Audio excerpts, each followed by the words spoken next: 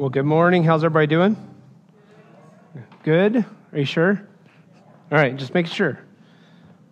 Hey, if you have your Bibles, turn to 2 Timothy chapter 3. If you don't have a Bible, you can follow along on the screen above. I'll let you know, we've been doing a sermon series. We just started last week called You Asked For It. And one of the things that we were asking you to do was to submit questions about things that you want to ask. It could be based upon Scripture, based upon current events in the world and things like that. And last week we kicked off talking about the end times because everybody seems to think, hey, I want to know when the end's going to be here, right? In the reality, we would all probably like to know in some way, shape, or form what our last day may be, what it's going to look like, right? Like if you could figure that out and you knew you were going to die at a certain time, you might live a little bit differently. But in reality, also, I would think at it this way. If I knew when I was going to die, I might try and do things differently to a point where I would live more in fear, when the reality should be that I live in the freedom that Jesus has offered so that I can experience the life he gives us. So we know that our days are numbered. We know that we're living in the end times, technically, based upon what Scripture says. In other words, the end times being that we don't know when it's going to happen. Jesus doesn't even know. He's waiting on the word from the Father. We started last week with that end times in mind because I believe one of the things that we have to understand is this, that my life and how I live my life needs to be in regards, or I live my life in obedience to and in expectation that Jesus is coming back. So as a result, everything from here on out, I believe the questions we ask, the things we get into need to be built around this, that the end is coming. We don't know when, okay? It could be tomorrow. It could be 10 years. It could be 100 years. It could be 1,000 years because a day to the Lord is like 1,000 years to us, right? And so that's the reality of the end times. But today, this question came up, and it really came up from this. Somebody asked this question, and my Bible doesn't line up with what your Bible says. What version do you use? And so I wanted to really piggyback on that and explain really, why is God's word still applicable and how does it matter or what plays out? So I'm going to give you a quick heads up about the version I currently use, what we may go to in the future and why, and then we'll jump into then we're going to jump into the main part. So if you have your Bibles, turn to 2 Timothy chapter 3, and I'm going to start just a little bit ahead before what shows up on the screen. I'm going to actually read verse 15 or starting in verse 14. It says, "But as for you, continue in what you have learned and have become convinced of, because you know those from whom you learned it, and how from infancy you have known the Holy Scriptures, which are able to make you wise for salvation through faith in Christ Jesus." Then we get to verse 16. All Scripture is what? Anybody tell me that? God breathed, all right? No, or God inspired, and is useful for teaching, rebuking, correcting, and training in righteousness, so that the man of God may be thoroughly equipped for every good work. Now, I'm going to use that as a general outline, and we're going to unpack the rest of Scripture for us to see what's going on. But I want to explain first and foremost what version of the Bible I use. I use the NIV. It's the New International Version. For those of you who ask, you're going to say, why? Because that's what I've had. It's what I've used since I was a kid. When I was growing up, you had basically, that I remember, three main Bibles that I remember that we had in our house. My dad had this old Bible called The Way. It was called the Living Bible, but on the front it was a green paperback book Bible that said The Way, and it was the Living Bible, right? And I don't remember my parents ever using that. We had a King James Version Bible, but my parents didn't use that. And then when NIV came out, my parents used that. And so I use the NIV because that's how I memorize Scripture. Those are the Scripture texts I have memorized in those versions and things like that. So I want to give a quick definition of why certain versions are certain ways, okay? In the Bible, or with the Bible, most Bibles have used what we call the historical manuscripts that we can date back some to within just a few decades of the life of Jesus when the apostles would have been alive as well, okay?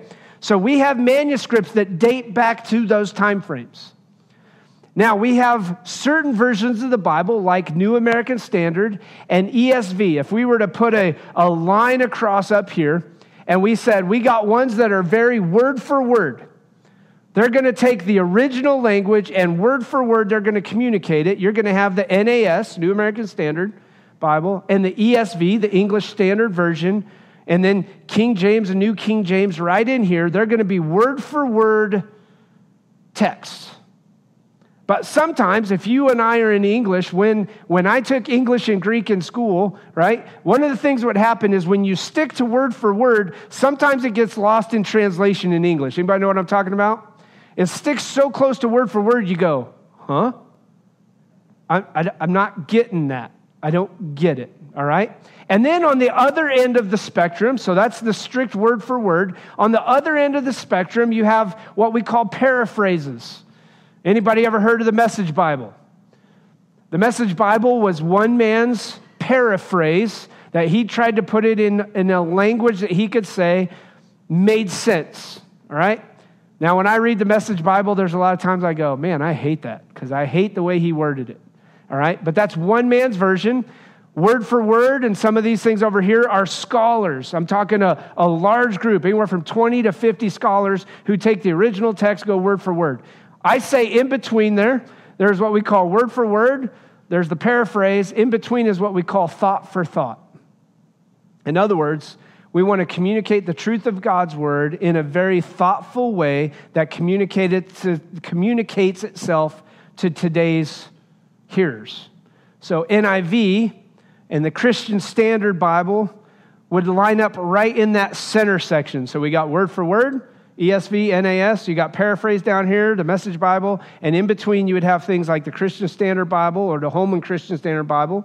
You'll have the NIV, the New Living Translation tends to lean a little bit more towards paraphrase, but it's still in that thought for thought. So do you guys understand that? Does that communicate it? All right? I'm a very thought for thought type of person. I can be very specific. As a matter of fact, if you've known me or been around me for a while, I try not to make this more complicated, because I believe that God's word is made for the everyday person. You don't have to have a master's education. You don't have to have a doctorate. You don't have to be a person who's been educated in all of this theology to understand God's word. God wants to communicate to everyday mankind, and that's why he gave us God's word. And so it's important for us to understand those aspects. I use the NIV because that's what I use. But now I will tell you that deep down in my heart right now we're wrestling, and here's the reason why. NIV, I use the original NIV from 1984. They don't print that anymore. They've updated. They've gotten into this modern ideology type stuff. And in 2011, they started to tweak some things. So if you were to go out and buy an NIV, you're going to be like, my NIV doesn't line up with yours.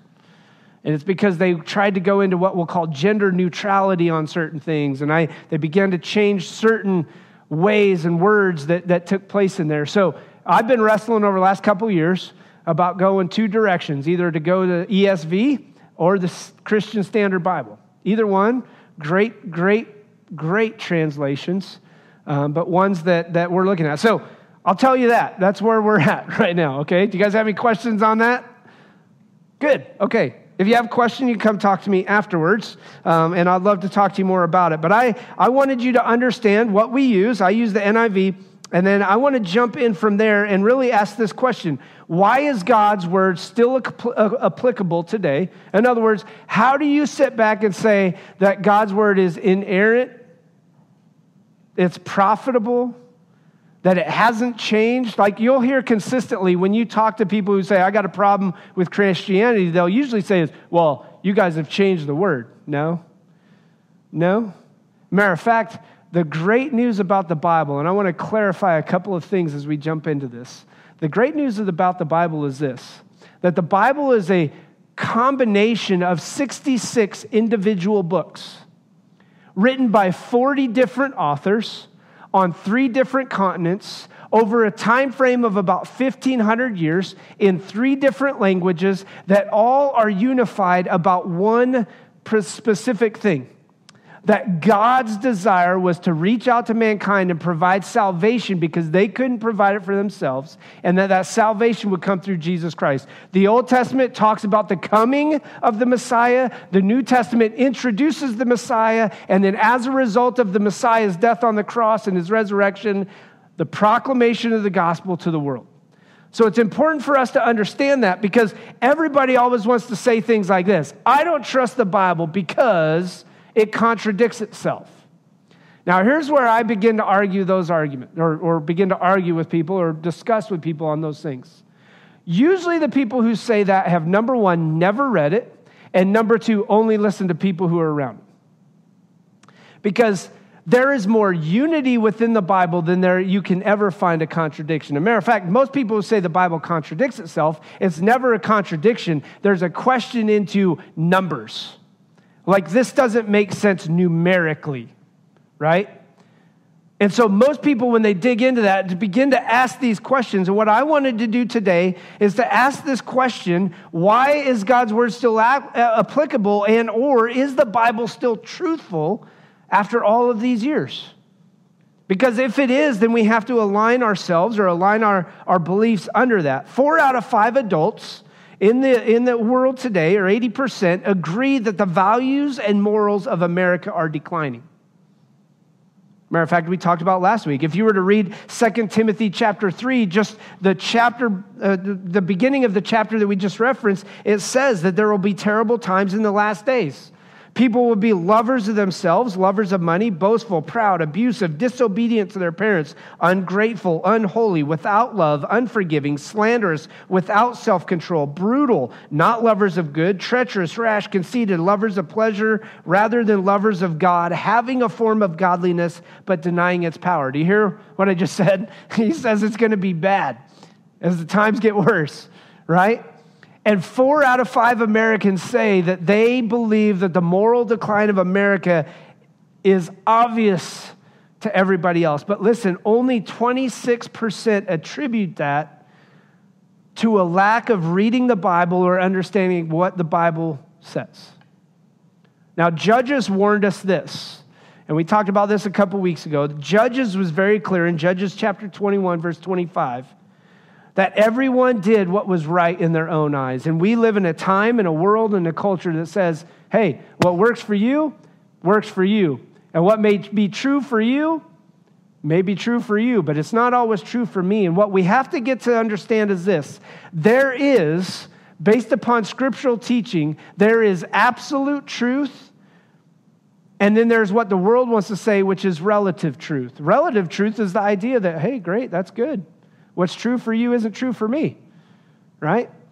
Now, we can argue all kinds of relative truth, right? Like, I could say the Broncos are the greatest team in the NFL. The problem is that recent record proves that false, right? But what's true for me is true for me, so you guys can't come down on me as Chiefs fans who have actually won a Super Bowl more recently than the Broncos and tell me that that's right.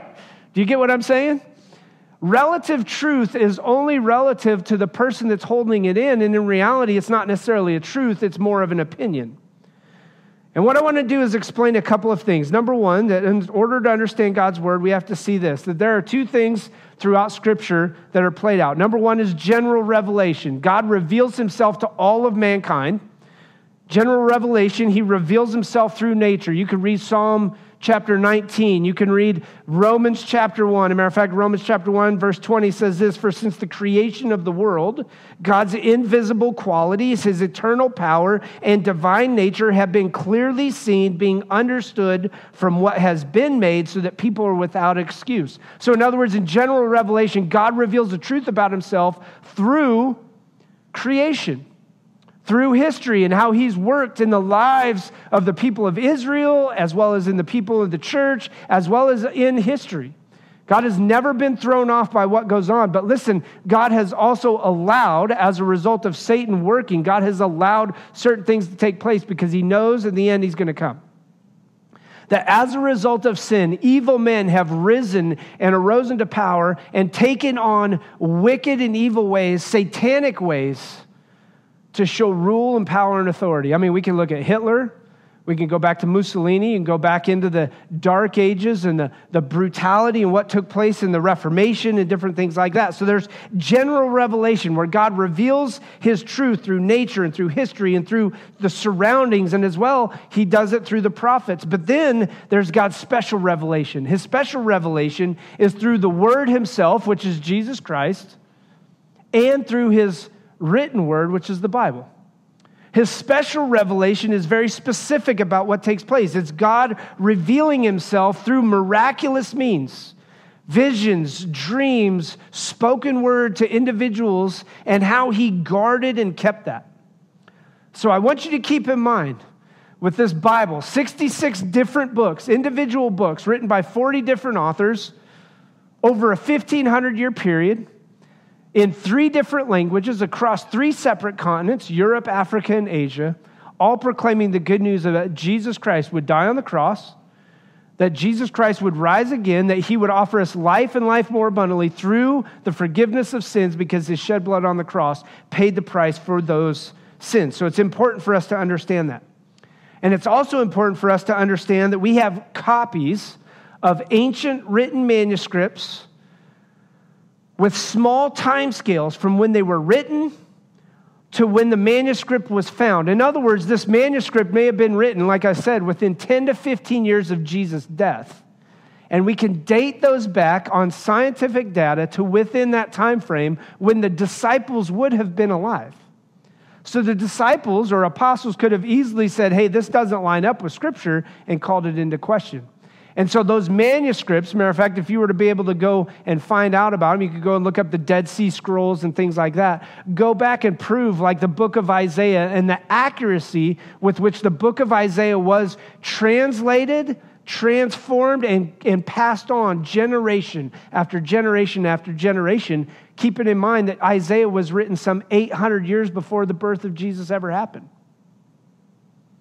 So there is a unity that we have to begin to understand, that when people say, well, you just follow by a blind faith. Is there some blind faith in following Jesus? Yes. But I also want us to understand that there is scientific and archaeological evidence, along with the historical evidence and the proof of nature and what God shows, that lines up and lets us know that we're not following just a blind faith, but we are walking in obedience to what God's word says. So, all of that lines up for us to see this, that Proverbs chapter 30 says, every word of God is pure, and he is a shield to those who take refuge in him. Jesus, in the temptation, when he goes and is tempted by Satan in Matthew chapter 4, Jesus combats or comes against Satan as a result of quoting Deuteronomy chapter 3. As a matter of fact, he says something like this, right? Man does not live on bread alone, but on what? Every word that comes from the mouth of God. It's important for us to align our lives under that, because we understand that in the midst of the ringer, in the midst of the trials and the struggles and the temptations, in the midst of the chaos of what may be going on in the world, that man doesn't live on bread alone, but on every word that comes from the mouth of God. Jesus fought against the temptation of Satan while he was in the desert by knowing and quoting God's word. And I believe that's one of the most important things that we have to understand as believers, that I have to know God's word and I have to be able to quote it. And the reason why I quote it is because when I go through a trial or a temptation, that it's those times when God's word speaks truth into my life. That when a friend says, oh, you just need to curse God and die, like Job's friends or Job's wife did when he hit the ringer, when he was facing the worst of worst situations in life, that he could say, no way I'm going to curse God and die, because God is the one who has blessed me and encouraged me, and he is going to walk me through this storm, this trial, and this valley. So, here's the big idea. If you remember anything else, I want you to remember this, that God's word has all power to make my life profitable as we listen, obey, and live it out. God's word has all power to make our lives profitable as we listen to it, as we obey it, and as we live it out. So here's the realities. We break this down. Number one, God's word is living and active. All right? God's word is living and active. It's important for us to understand this, that his living word, his word is life-breathing. I remember we were down in Texas getting ready to go to seminary. We go down and we're in Fort Worth. Actually, we're in Arlington. We stopped at a gas station. And I'll never forget, we're on this gas station on 360. 360 runs between I-30 and I-20 in Fort Worth. You're actually driving right down the middle of Arlington. Matter of fact, 360 used to go right past Dallas Cowboy Stadium, the old one. Blech. Sorry. You know the joke that Cowboys fans always said, the reason why they left the dome like half completed? was because God wanted to watch his team play. And I used to be like, oh, whatever, dude, you guys are. So I was like, why would God want to watch that bad of a team play football? Sorry. Anyway, so, I mean, why would you torture God with that kind of stuff? Anyways, God's word is living and active. And I remember sitting down, we're making a phone call. I'm calling up my aunt. And as I sit down to make this phone call, this old school thing called a payphone, right? We all have cell phones. We don't even remember what a payphone is. And I dialed my aunt's number, and I call her up, and as I'm calling her up, this homeless man comes up, and he starts interrupting me, and I get real short, and I'm like, bro, can't you see I'm on the phone? Leave me alone. And I mean, I was really rude. And you could see he was like, oh. And he just turned and walked away. And I'm getting ready to get in the car. I get done with my phone call to my aunt. I'm getting ready to get in the car, and I look at Sarah, and I'm like, I got to go have a conversation with this guy. And she's like, what? I mean, we're in Arlington, Texas, on Highway 360. It's not a good area, and I learned it even more so after I lived there, but it's not a good area. And this guy's homeless, and I'm like, I grab my Bible, and I'm like, I'm going to go have a conversation. And I walk up to the side of this gas station on 360 Highway, and I sit down on this milk carton outside the gas station next to this dude. And I open God's word, and I start reading it. This guy had a cup of beer. He had poured the beer into a cup in his hand. And later on, we'd find out also that he had a thing of marijuana in his hand that he was getting ready to smoke. Because I remember him handing it to me. Here, I don't want this anymore. And I was like, what am I supposed to do this? So I go give it to my wife. Here, hold this. And she's like, what? But I start reading the word, and he starts crying. Tears start rolling down his face. And his exact word, this is his exact word. He goes, you know, I'm looking for love. And of course, my first thing was like, you're a dude, I'm a dude, not happening, bro.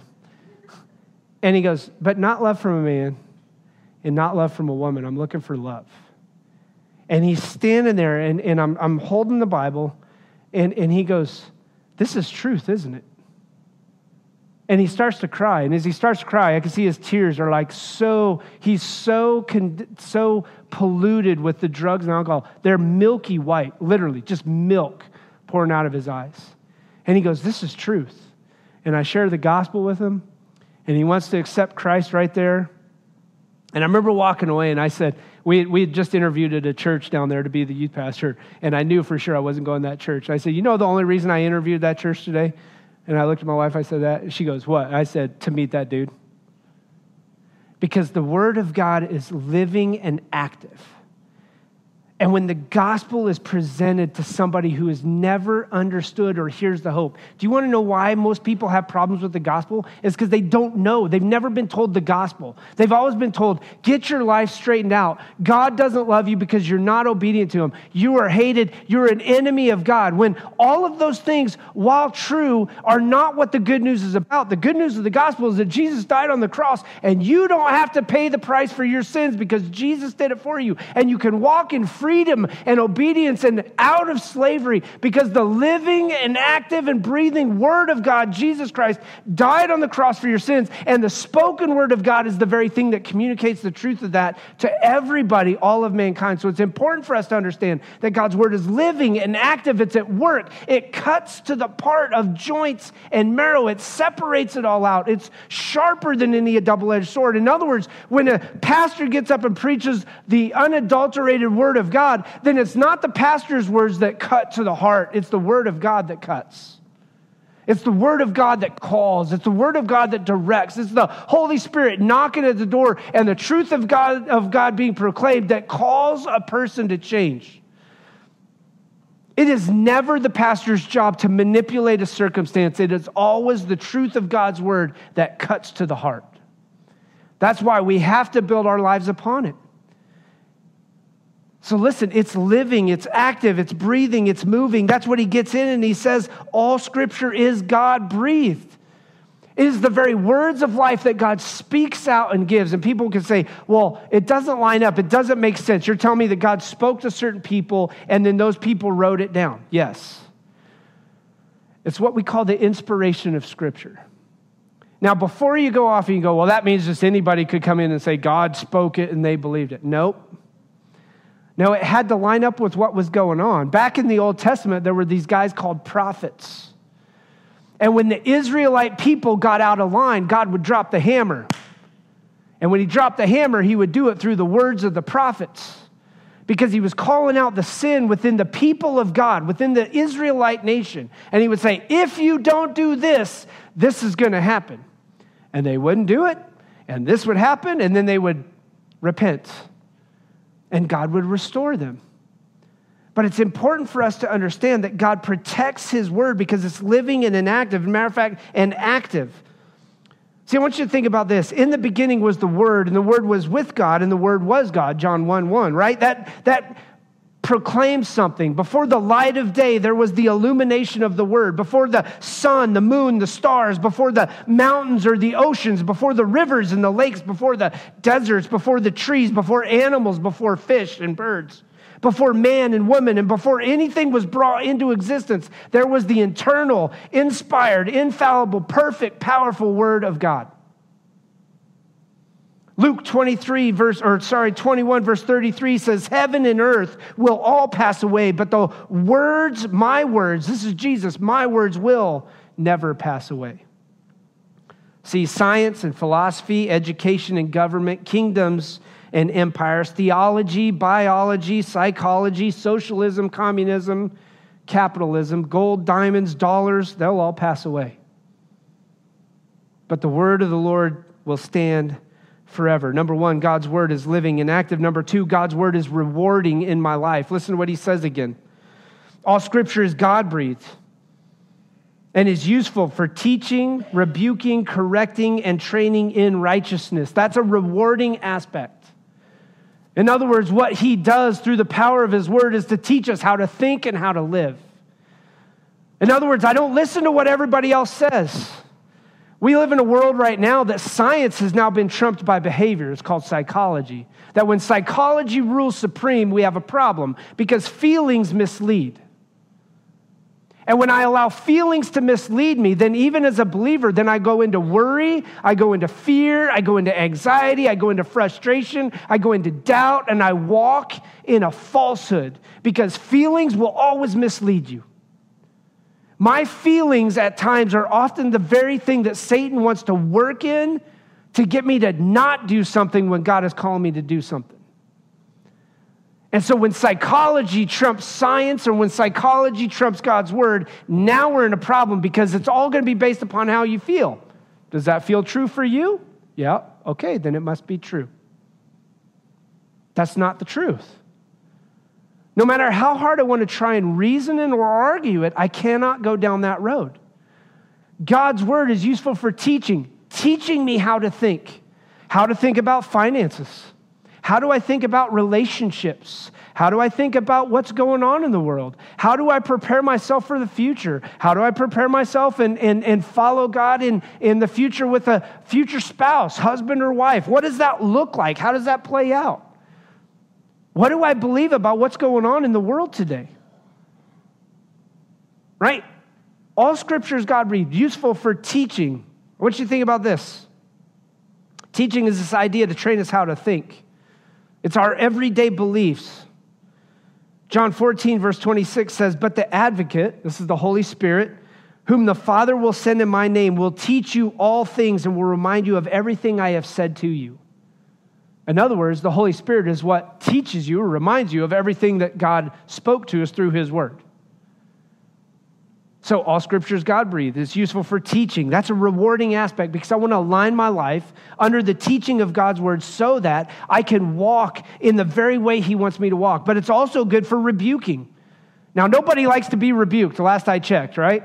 Like when my parents would rebuke me, or if I have a boss that would rebuke me, or somebody rebuked me, it kind of puts me in my place, and it's either, I got one of two options, right? I bow up, and I disobey, and I go find another job, or I got my butt handed to me, right, as a kid, right? My dad would be like, do that again, I'll whip your tail. Oh, yep, did it again, see you later. Rebuking is an idea of discipline. A matter of fact, in reality, it's really played out with this. Rebuking is an idea of criticizing, reprimanding, or expressing disapproval. If God's word is useful for teaching, it's also useful for, listen, rebuking.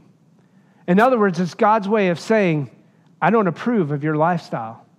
I don't approve of your attitudes. I don't approve of your actions. I don't approve of the way you're going and the road you're walking down. And as a result, I don't approve you, so I'm using my word to rebuke you. In other words, to call you into a right place.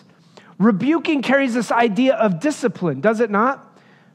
And when we understand it carries this idea of discipline, then we have to understand this. Hebrews says this, my son, or this is Proverbs says this, my son, do not despise the Lord's discipline and do not resent his rebuke, because the Lord disciplines those he loves, as a father, the son he delights in. It's important for us to understand that rebuking is always God's way of putting us in a right place and calling us back into what is called righteousness.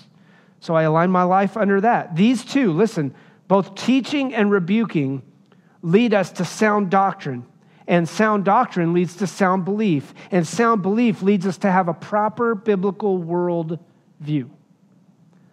When our worldview falls out of understanding life through the biblical worldview, then we begin to go and chase every other teaching around. And we saw last week, and we've seen in the past, that people, as the times get worse and we grow closer and closer to the end, will surround themselves with people who tickle their ears.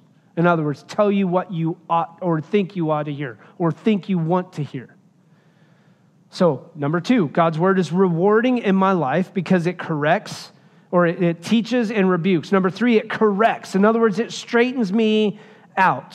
So rebuking is this idea of getting me back on the right road. Correcting is a way of straightening out bad thoughts, bad actions, bad ideas. It teaches me how to live in accordance with God's laws and desires to protect as well as to give us every good thing. So he corrects me. But then listen, all of those things play out in this idea of training in righteousness. So he says, I use it to teach, I use it to rebuke, I use it to correct, and to train in righteousness. In other words, in obedience, in walking in a right way. Righteous means I walk in obedience to God. Unrighteous means I walk in my own direction.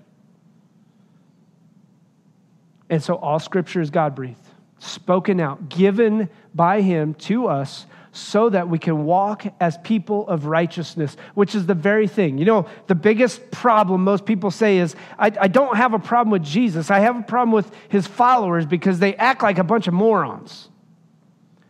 Because they tell me to act a certain way, but yet they act just like me, and then they call me on the carpet.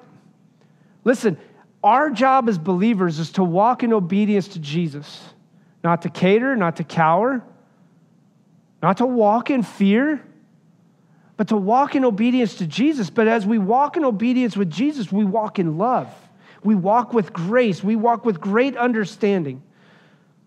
Psalm 119 verse 9 says, how can a young man keep his way pure? In other words, how do I walk in righteousness? Psalm 119 verse 9 says, by living according to your word.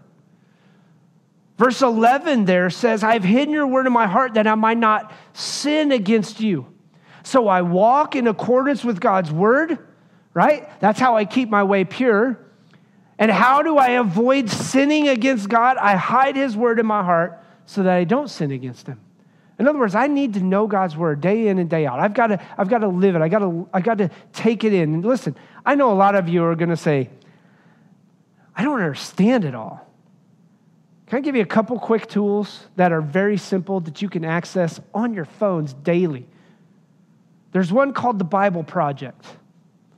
You can download the app. It's called Read Scripture. I believe the Bible Project does a great job at giving you videos that explain every book of the Bible. I can stand up here and tell you all of it.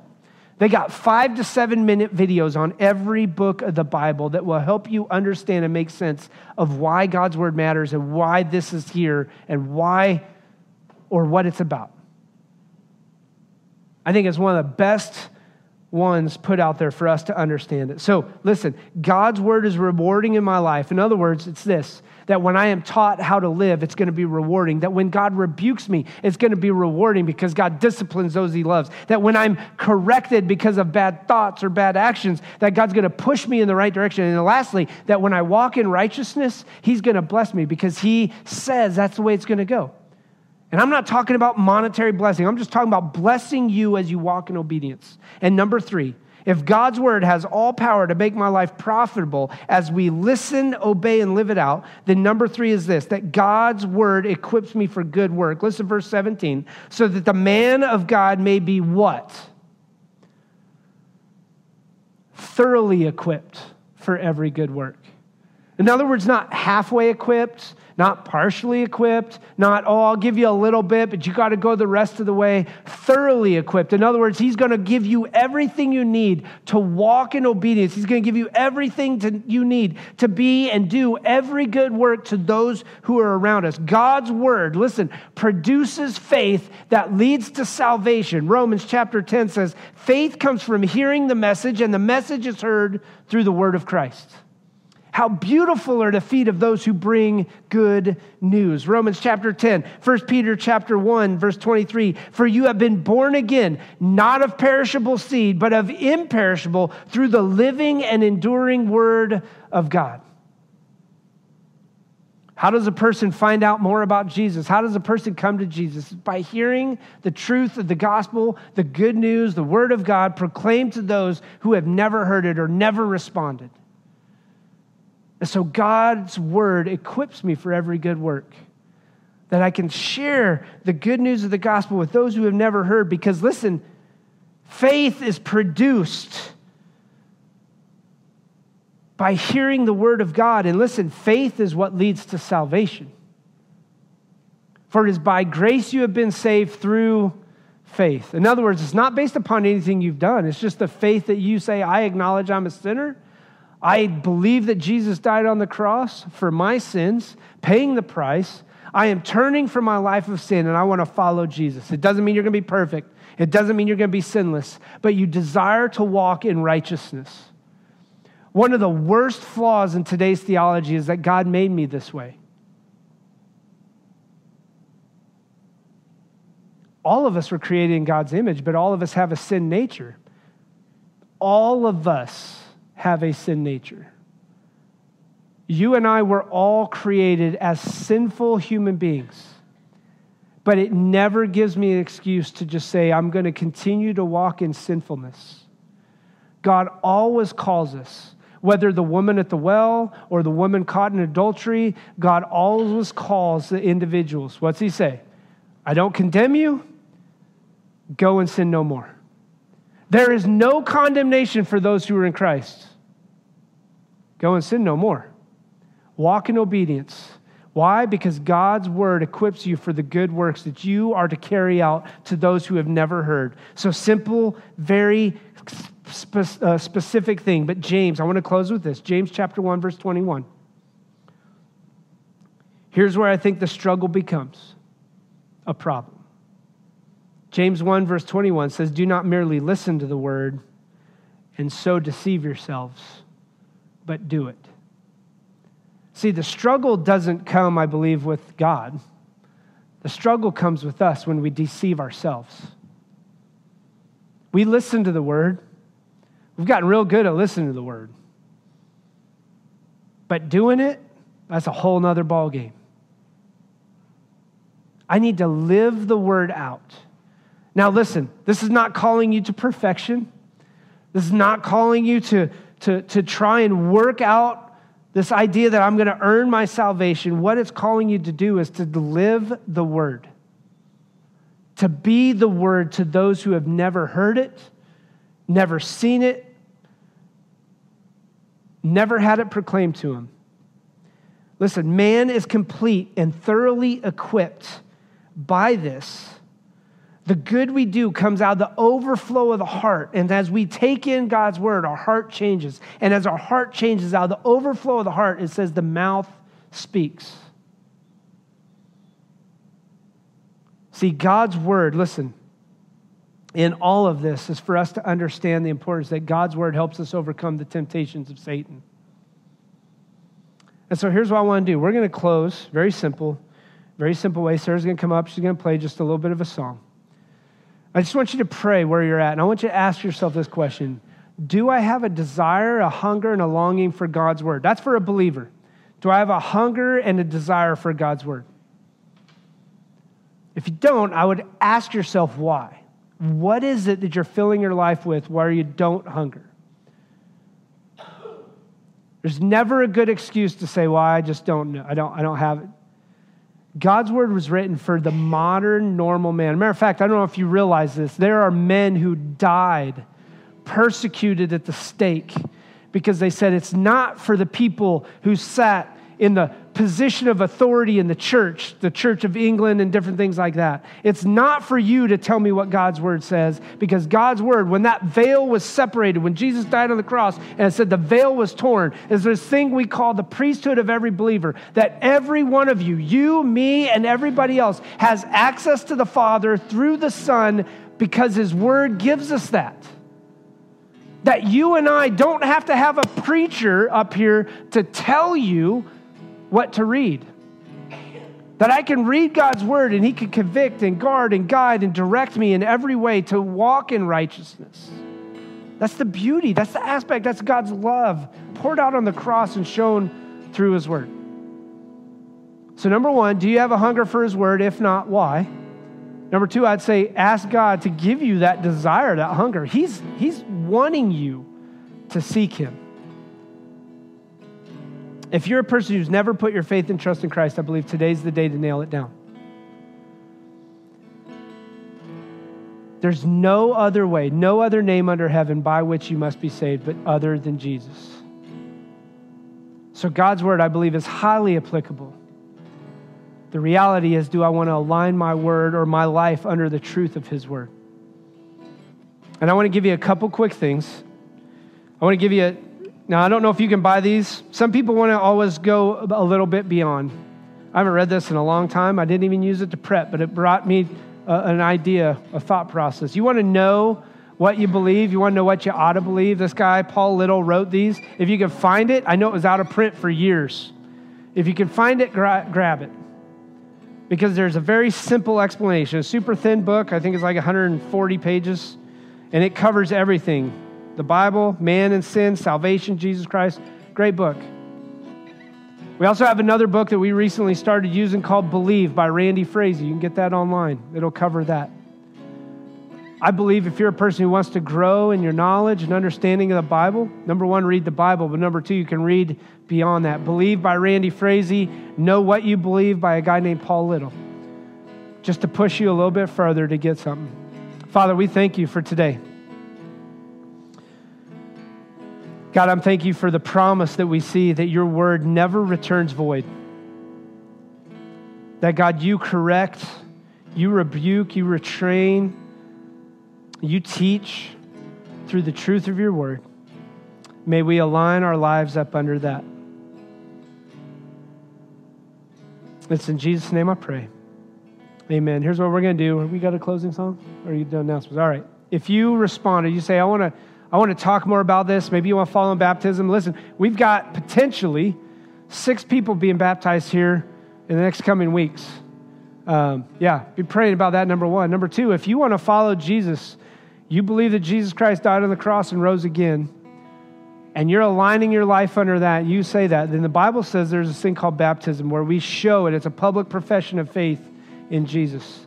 And what we're going to ask you to do is grab that connection card, fill it out. You can place it in the offering plate here at the end of the service or in one of the black boxes on the side of the sound booth back there. But this is the beginning point where you say, I'm going to follow Jesus the rest of my life.